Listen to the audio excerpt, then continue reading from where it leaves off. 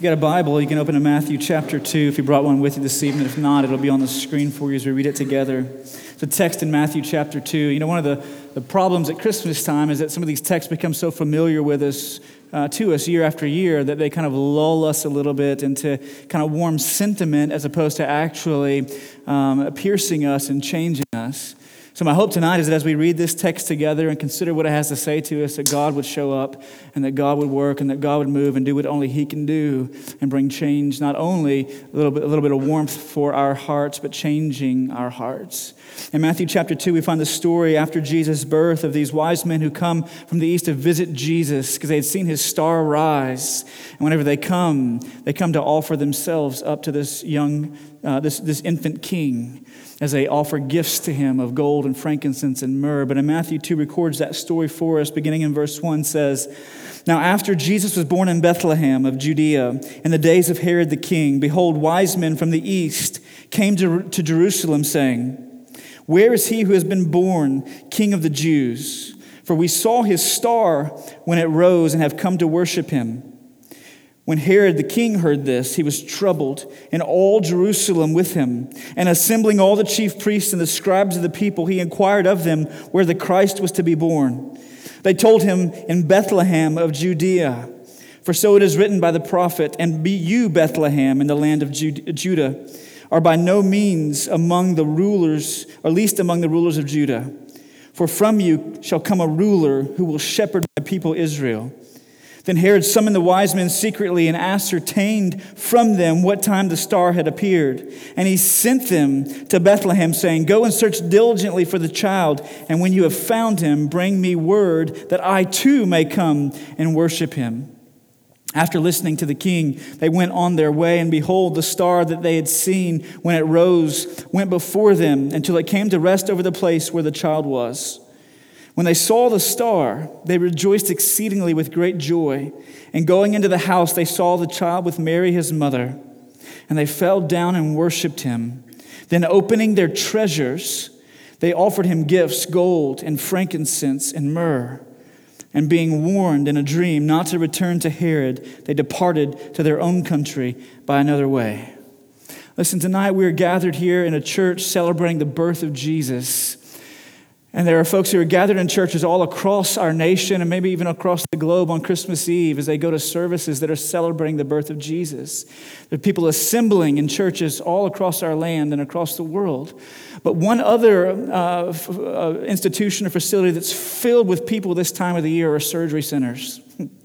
Right, because everybody's trying to squeeze in that last surgery once they've hit their deductible in 2015 before it resets and rolls over in 2016. They got to start all over again, right? And so whether they're a surgery of necessity or a surgery of luxury, people are trying to squeeze in those surgeries between now and December 31st because if they can just get it done by then, hopefully the majority of it will be covered by their insurance because they've already hit that magical number called the deductible. Right? And so there are people getting surgeries all across our land from now through the end of the year. And some of those surgeries are major surgery. They might have to open some up and do significant surgery on the inside of them. But many of those surgeries are perhaps what could be considered minor surgery or minimally invasive types of procedures. So years ago, 50 years ago, there were certain procedures that had to be, if you had to have that done, there was really a significant threat to your life because they would have to open you up and go inside with utensils and tools to get inside that actually make a major incision in your body and peel you open to go and address whatever was wrong. But the advancements in modern technology have sped forward to such a degree that many of those surgeries that 50 years ago they were having to cut you from head to toe open to be able to fix what was going on. Now they can insert a little camera and some little tools that go in there and pull stuff out and move stuff around and fix stuff up. And they're called minimally invasive procedures. And many folks are having those as we kind of end this calendar year and look forward to resetting in 2016. But one of the things that I've found, particularly in our area of the country, in our particular subculture, is that whenever you think about Jesus, many people like Jesus the same way they like their surgeries, minimally invasive. or better yet, non-invasive, right? Years ago, in order to see what was going on in your body, they might have to open you up, and now there's sonograms that they can take and see what's going on inside, and in many occasions be able to determine whether or not you need surgery based on the sonogram, whereas before they may have needed to do exploratory surgery. And many people like their Jesus the same way. They like him either non-invasive or minimally invasive. There are many folks this time of the year, whenever you look at Jesus, and there's many people talking about Jesus and people attending services where Jesus is being spoken of. But what they really want whenever they think about Jesus, and particularly in this season of the year, is they want kind of a Ricky Bobby type Jesus, right? For those of you who've seen Talladega Nights, I'm not endorsing that movie. I'm not telling you to go out and rent that movie tonight and watch it as a family. Probably not a great idea on Christmas Eve. But in that movie, there's a scene where Will Ferrell is praying, and Ricky Bobby's praying. He's saying grace at the table with his family. And as he says grace, he's praying to this tiny baby infant Jesus. Right? And he keeps calling tiny baby God and little baby Jesus in your 8-pound, 6-ounce golden fleece diaper with your tiny little fat balled up fist. Right? And he keeps praying to infant Jesus and this tiny baby infant God over and over and over again. And finally his wife looks across the table and she goes, "You know he grew up, don't you?" And he goes, "I do. But that's the Jesus I like to think of." You can think of Jesus however you want to think of him. You can think of grown-up Jesus. You can think of bearded Jesus. You can think of teenage Jesus. And his son erupts. I like to think of Jesus as this ninja who fights off the evil samurais, right? And then his partner over here on his right goes, "I like to think of Jesus as like this rock star with wings coming out of his back. He's shredding the guitar with Leonard Skinner, man." Right? And so all these people have these conceptions of Jesus in their mind, how they like to think of Jesus. But most often, these conceptions of Jesus are minimally or non-invasive. In other words, they like the thought of a Jesus who makes lots of deliveries but no demands. Right? All the FedEx trucks and UPS trucks and USPS trucks that are cruising around neighborhoods this evening trying to make those final deliveries before Christmas hits tomorrow. They're dropping off packages on every doorstep, it seems. And so they're making tons of deliveries. And we like to think of Jesus as the guy who just drops stuff on our doorstep, but he makes no demands. He doesn't say, "If you want to come after me, you got to take up your cross and follow me." He doesn't say you got to lay down your life. He doesn't say you have to deny yourself, because my Jesus is still that little dude in a diaper in a manger somewhere. That's how they think of him. Most of us, if we were to be honest, at times, at some juncture in our life, we've wanted and desired this minimally invasive Jesus. We want a Jesus who is meek and mild, but not a Jesus who rules and reigns. The problem with that is that the Bible doesn't allow for that. Doesn't allow for that. It says if you're going to come to him at all, here's what Jesus will do. He doesn't want to just make minimally invasive incisions into your body to rearrange some things. What Jesus wants to do is he wants to put you on the table and cut you from head to toe and open you up and give you a full-scale heart transplant. Because he demands all of your allegiance and all of your affection. He demands all of your love and all of your loyalty. To come to Jesus at all negates the fact that he can be minimally or non-invasive in our lives. And I think it's exactly one of the things we see in this text that we've just read together this evening in Matthew chapter 2. Matthew's gospel is a gospel. It's really about the kingdom. The kingdom of God is broken through into human history, and there's a king who is ushering in that kingdom, and his name is Jesus. And so at the end of Matthew's gospel, Jesus gets lifted up on a cross, and he's crucified, and he's buried, and he's resurrected. But at the end of the gospel, all of a sudden, Jesus is gone. So if the king is gone, where's the kingdom? And Matthew's gospel is written to a Jewish audience to answer that question. If Jesus is the king, then where's the kingdom? And from the very outset of Matthew's gospel, what you see in chapter 2, as his birth is recorded, you see that it's recorded. He's recorded as a ruler who would come, as a king. That what Jesus does, we can't just at Christmas look at the fact that Jesus came, but why he came. And in Advent, we've been seeing this at Redeemer for the last several weeks together, that he came to dwell among us. He came to deliver us from our enemies. He came to fulfill his promises, and he came to console our hearts. And here in this text, we see that Jesus has come to rule. He's come to reign. He is a king. In fact, when the wise men show up as they travel to find this Jesus, this king that had been born. When they come to Jerusalem, they begin to ask Herod, who is king of the Jews at the time, they ask Herod about where this king had been born. They're asking about a monarch. They're asking about a ruler. They're asking about a king. They're not asking about a therapist or a talk show host. Like, where's that dude? They're asking about a king. And then you drop down, and when Herod calls the scribes and the chief priest and asks them where the Christ was to be born, that word Christ is a Greek word that refers back to an office of individuals in the Old Testament that were these individuals that were known as the anointed ones. And one of the classifications of individuals in the Old Testament that were the anointed ones were the kings. They were anointed by God to serve and rule his people.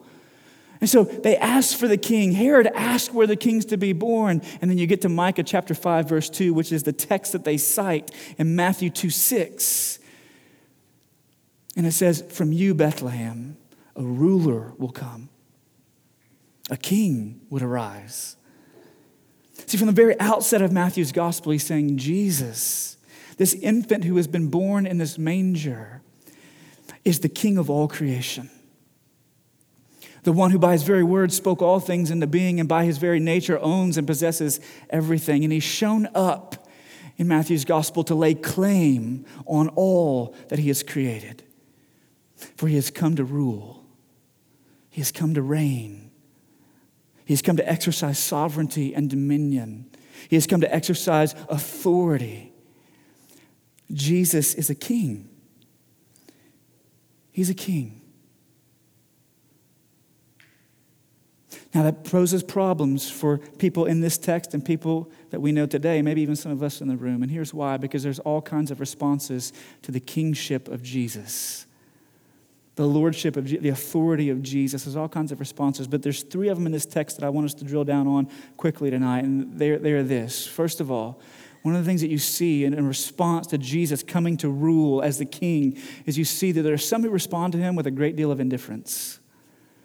If you look at the response of the chief priests and the scribes when Herod summons them and asks them where the Christ was to be born, it's almost like clergy week on Jeopardy, okay? And you got all these dudes lined up behind these podiums with their names written on front, and they got these buzzers in their hands, and Herod asks them where the Christ was to be born, and they all buzz in at the same time. Micah 5:2, out of Bethlehem of Judea shall come a ruler. Not that, but they would say, what is, right? Or where is Bethlehem of Judea? Out of you shall come a ruler. And so they know the Old Testament backwards and forwards. They had been instructed in it and memorized it from the time of their childhood. They knew it. They were so well acquainted with it. And yet they can rattle it off their lips, but it has no effect upon their lives. They tell Herod he's born in Bethlehem. And they look at the Magi, they're like, he's over there somewhere, go find him. We have really no desire to go see him. We're not going to go greet this king that had been prophesied to be born, who would restore everything that has been broken, who would redeem everything that has been lost. There's an utter indifference about it. For them, Jesus is almost like the answer to a trivia question. So they respond with great indifference. And listen, there are people who do the same today.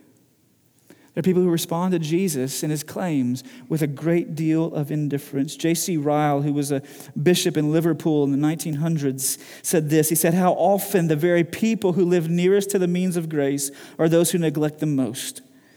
There's only too much truth in the old proverb, the nearer the church, the further from God. Familiarity with sacred things has a dreadful tendency to make men despise them. There are many who from residence and convenience ought to be first and foremost in the worship of God and yet are always last, while there are many who might well be expected to be last who are always first. I think he's absolutely right. And I think there are people in our culture, there are people in this city, there are people in this nation, there are people all across the globe, maybe even some in the room tonight, who your response to Jesus has been one of utter indifference over the years. Maybe you heard the Bible from the time that you were in your mom's belly, right? Coming to church from the time that you were conceived. Maybe you grew up in Sunday school receiving instruction, receiving lessons, right? Maybe you saw all the progresses in technology from felt board. You might remember felt board days, felt board Jesus, right? To the videos, to now multimedia presentations. Maybe you saw all the lessons, received all the instruction. Maybe you even got private Christian education. And your parents sent you to a Christian school to reinforce those things that you were being taught in the home. Maybe your parents sat down with you for devotionals and opened the Bible and read the Bible as a family and prayed together as a family. Maybe you went to a Christian college, got involved in FCA. Maybe you were a part of a campus ministry. Maybe you've been in churches all of your adult life. But for some of us, that's true about us, and we're so close in convenience. How does Ralph say it? In residence and convenience. It's right there. There's an utter indifference about it in the way that we live. An utter indifference about it in the way that we live. And as one other commentator said, people pack pews each Sunday, but they live as though there is no king upon the throne but them. No king upon the throne of their lives but them. Is that you? Is there an indifference about Jesus tonight? It's kind of like answer to a trivia question. I watched the History Channel documentaries. I saw what they said. I can give you some answers. Second response that we see in this text is there are some who not only respond with indifference, but also with opposition. See, for some, Jesus is the answer to a trivia question. For others, he is the most immense threat they've ever faced in their life. And listen, if Jesus has come as a king, if he's come to rule, then he does threaten all of us. Every single one of us. Look at it, and Herod realizes that. Look at his response in the text. He calls the Magi over to him and he says, listen, I want to have this closed door meeting with you guys, right, in private. I want you to tell me when you saw the star. I want you to go and find where he is. I want you to come back and tell me, and I want to go worship him too. Right? Don't keep a brother over here. I want to come and give him some nucks right over there in Bethlehem. I want in on that too. But the text tells us later on that they were warned in a dream that Herod had ill intentions about his request to them, and so they didn't go back through Jerusalem.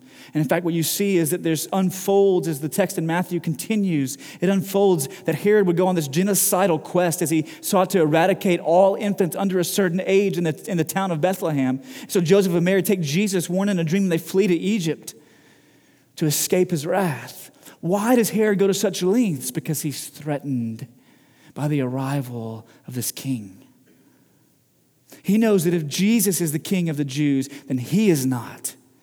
He knows that if Jesus is on the throne, then he has to take the second chair or the third chair or the fourth chair. That if Jesus is behind the wheel, then he's in the back seat. Listen, Jesus threatens his rule and Jesus threatens ours as well. Listen, a part of what it means to come to Jesus, right, is that we can't come with him having minimal invasion or non-invasion into our lives, but actually to come to him means that what we do is we open up our hands and we relinquish control. And Jesus, for some of us, we've responded with opposition to him or hostility to him because he's a threat to us, because he threatens our ability to manipulate and control our own lives. And so we may have these objections about who Jesus is and who the Bible teaches, what the Bible teaches. But underneath many of those objections to the Christian faith, whether that be historical objections or moral objections, underneath many of those objections, what ultimately is at the root of all of those, many of those objections is the fact that we just don't want to let go. We just don't want to surrender. We just don't want someone else to have the authority in our lives. We just don't want to bend our knee and bow our hearts to anyone other than ourselves. And so there's a hostility or an opposition to him because he threatens the control that we have in our lives. So some respond to him with indifference, some with opposition, but notice, thirdly, some respond to him not with indifference or opposition, but with adoration. And I think what Matthew's telling us in this text is that to come to Jesus at all. Listen, Herod stays in Jerusalem. He wanted to go to Bethlehem to kill Jesus. The wise men stay, or the scribes and chief priests stay in Jerusalem. They have an indifference to going to welcome and receive this king. But the wise men, the magi, when they come to Jesus, what do? They don't come in and go, man, he's so cute. Right? Coochie, coochie, coo. When they come to Jesus, they see him, and the text says they fall on their knees and they worship. They come and adore him. They come and open themselves up and offer themselves to him in recognition of the fact that he is king. He has come to rule. He has come to reign. He has come to stake a claim on everything and everyone that he's created, including them and including me and including you. And so when they come to Jesus, to come to him at all, Matthew says, is to offer all that we have and all that we are up to him. And anything less is not really coming to him. Anything else is still us trying to retain control. Anything less is us still just thinking that he's irrelevant. Now listen, these last two responses are the only two that logically make sense, because if Christmas is true and if Jesus is the Word in flesh, if as we sang earlier that he is clothed in flesh, the Godhead see, hail the incarnate deity, if that's who Jesus is, if he's the King who has come to rule and shall reign forevermore, even as we sung tonight, if that's who Jesus is, and the Bible says that it is, if that's who he is, then option one doesn't make any logical sense whatsoever. Listen, you can't respond to Jesus with indifference. If somebody shows up on your doorstep tomorrow and they knock on your door and you open the door and they say, I own you. You can do one of two things. You can slam the door in their face, or you can step on the threshold and bring it, right? Right? You can fight against them, or you can say, yeah, you know what, you do. You can go with them. But if somebody shows up on your doorstep tomorrow knocking on the door and says, I own you, you wouldn't go, that's irrelevant. Why? Because when somebody stakes out a claim, right, it pushes people to one side of the spectrum or the other. And those who have responded with indifference all their lives, what it really means is they've never really come to see that Jesus is king. Because if you see that he's king, it pushes you in one direction or the other. Either you oppose and are hostile and you hate the fact that there's someone outside of yourself that would have authority and rule in your life. Or like the Magi, you get on your knees and you worship. And you say, here I am. Everything I have is yours. Now, some of you tonight, you may be saying, listen, I've never really thought of it that way. And listen, I want to come to Jesus. I want to get on my knees and say, here I am. Everything that I have is yours. But does he really know where I've been? Does he really know what I've done? Like, if I come to him, how would he respond to me? Because listen, man, I can give you not just a Christmas list, but I can give you this other list of all the ways in which I've kicked and all the ways in which I've punched and all the ways in which I've rebelled and all the ways in which I've fought his sovereign and saving rule in my life. How would he respond to me? And here's what you need to see tonight. Here's what you need to see, that if you want to come to him, he will by no means turn you away. If there's a desire in your heart to come to him, he will by no means shut you out. And here's why. Because in his incarnation is his declaration of the fact that you would not wander the fields of this life alone, and the fact that he would lovingly walk alongside of you. Listen, in that text in Micah that the chief priests and scribes cite in Micah 5:2, they not only talk about this ruler who would come out of Bethlehem, but what he would do, that he would shepherd his people. That he would shepherd them. That he wouldn't be a king who would be far removed on some high throne and not involved in the lives of his people to give guidance and protection. Listen, to shepherd in the Old Testament, there were shepherds in Jesus' day. There were shepherds in the fields who were tending the flocks, and there were shepherds in the temple who were tending the flock of Israel. The chief priests and the religious leaders and the kings were known as shepherds because they guided and they governed the people.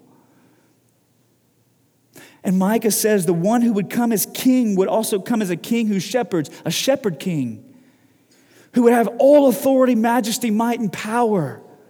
But he would come alongside to guide and lead and direct. In the Old Testament, God is called our shepherd. In places like Psalm 68 and Psalm 23, in places like Psalm 23 and Isaiah 40, God is called the shepherd to guide and lead and provide and protect. And listen, what Micah is saying about Jesus in Matthew 2:6, a citation from Micah 5:2, what he's saying is this would be a shepherd king. Not only would he be a shepherd, but he would be the shepherd, the good shepherd, because Jesus says in John's gospel that the good shepherd, listen, he doesn't abandon his flock, but what he does when danger approaches is he lays his life down for the sheep. He lays his life down for the sheep. He doesn't see himself as one who is far removed from their plight, but he enters into it. So that he becomes like us in all manners, the author of Hebrews tells us, except sin, to guide and provide and protect and to lead. Listen, if you want to come to Jesus and bow down and give everything that you have and everything that you are, he will by no means turn you aside because he came to seek you out.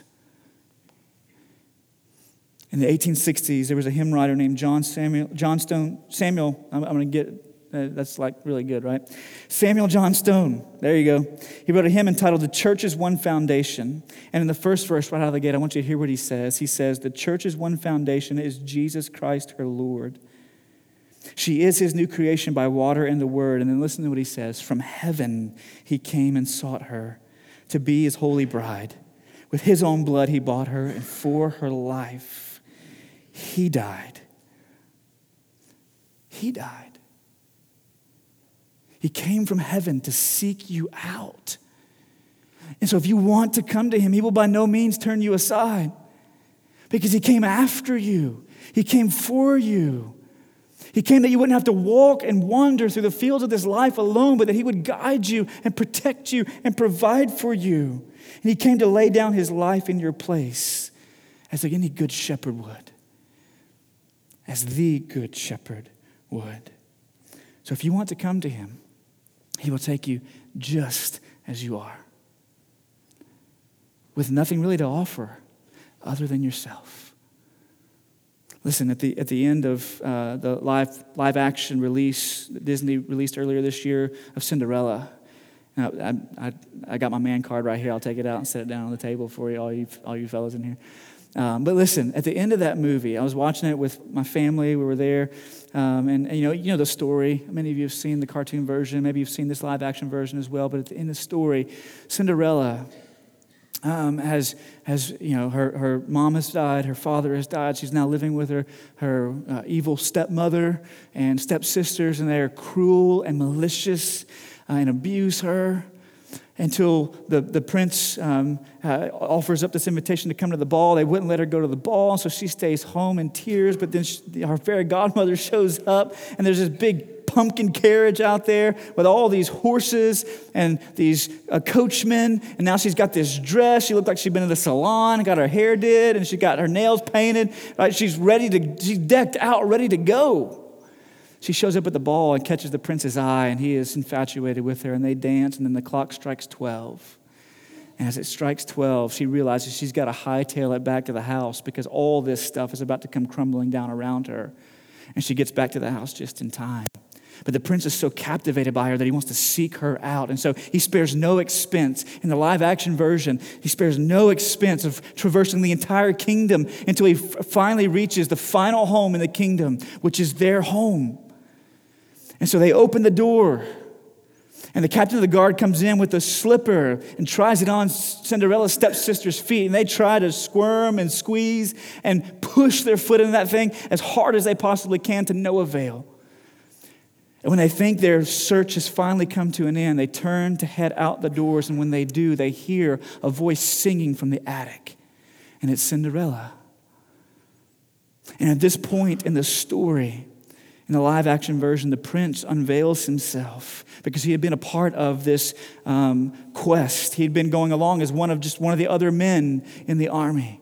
And he looks at his captain of the guards and he says, "Go investigate." So he goes upstairs into the attic and finds Cinderella and says, "Cinderella, what is your name? Cinderella, come down. Your king has requested to see you." And at this point in the story, the narrator kicks in with one of the most penetrating questions that any of us would ever ask or answer. The narrator kicks in and asks this question: would who she was, who she really was, be enough? Because this time, there was no magic, there was no gown, there was no hair, there were no nails. She was in the peasant dress. Would she be enough? Would who she really was, not this person that she had been fixed up to be, but who she really was, be enough for the king? The narrator goes on, says there is no magic to help her this time, and this is perhaps the greatest risk any of us will ever take, to be seen as we truly are. And she walks before the prince, and the prince says, "Who are you?" And she responds, "Cinderella. And I am no princess, and I have no carriage, no parents, no dowry. In other words, I have nothing to offer you. Nothing. I'm just a peasant. I'm not a princess." And then she says, "I don't even know if that slipper is going to fit. But if it will you take me as I am, as a peasant, with no riches, with nothing to make me appealing in your eyes, to strengthen the kingdom?" And the prince looks back and he says, "Of course I will. But only if you will take me as I am, an apprentice who's still learning his trade." And listen, as I watched the movie and as it unfolded, I was just, literally, I'm just captivated by that scene. I'm going, that is the gospel. That is the gospel right there. One of the most beautiful portrayals of it I've seen in cinematic theater in a long time. And then the prince comes out and says, "Only if you'll take me as I am, an apprentice learning his trade." I was like, ugh, that ruins the illustration. Jesus is not an apprentice. But then as I thought about it more, it hit me. Here's what you have. You have this king who has everything to offer. Everything to offer. And this peasant who is no princess, who has nothing to offer but herself. And this king who had all power, majesty, and might and all of the kingdom is a king. He's king now. He's no longer the prince because his father has died at this point in the movie. But he looks at her and he is so saturated with humility that it's just dripping out of his pores. You have a king who's dripping with humility that says, "Of course I will, but only if you will take me as I am." Listen, how can you be sure that if you come to Jesus and you say, "I'm all in, look, I'm pushing all my chips to the center of the table and I'm betting everything on you, Jesus. I'm offering everything that I have to you, everything that I am." How do you know he will receive you? Because you too have a king who is dripping with humility. A king with all might, majesty, and power who was born in a manger, not in a palace.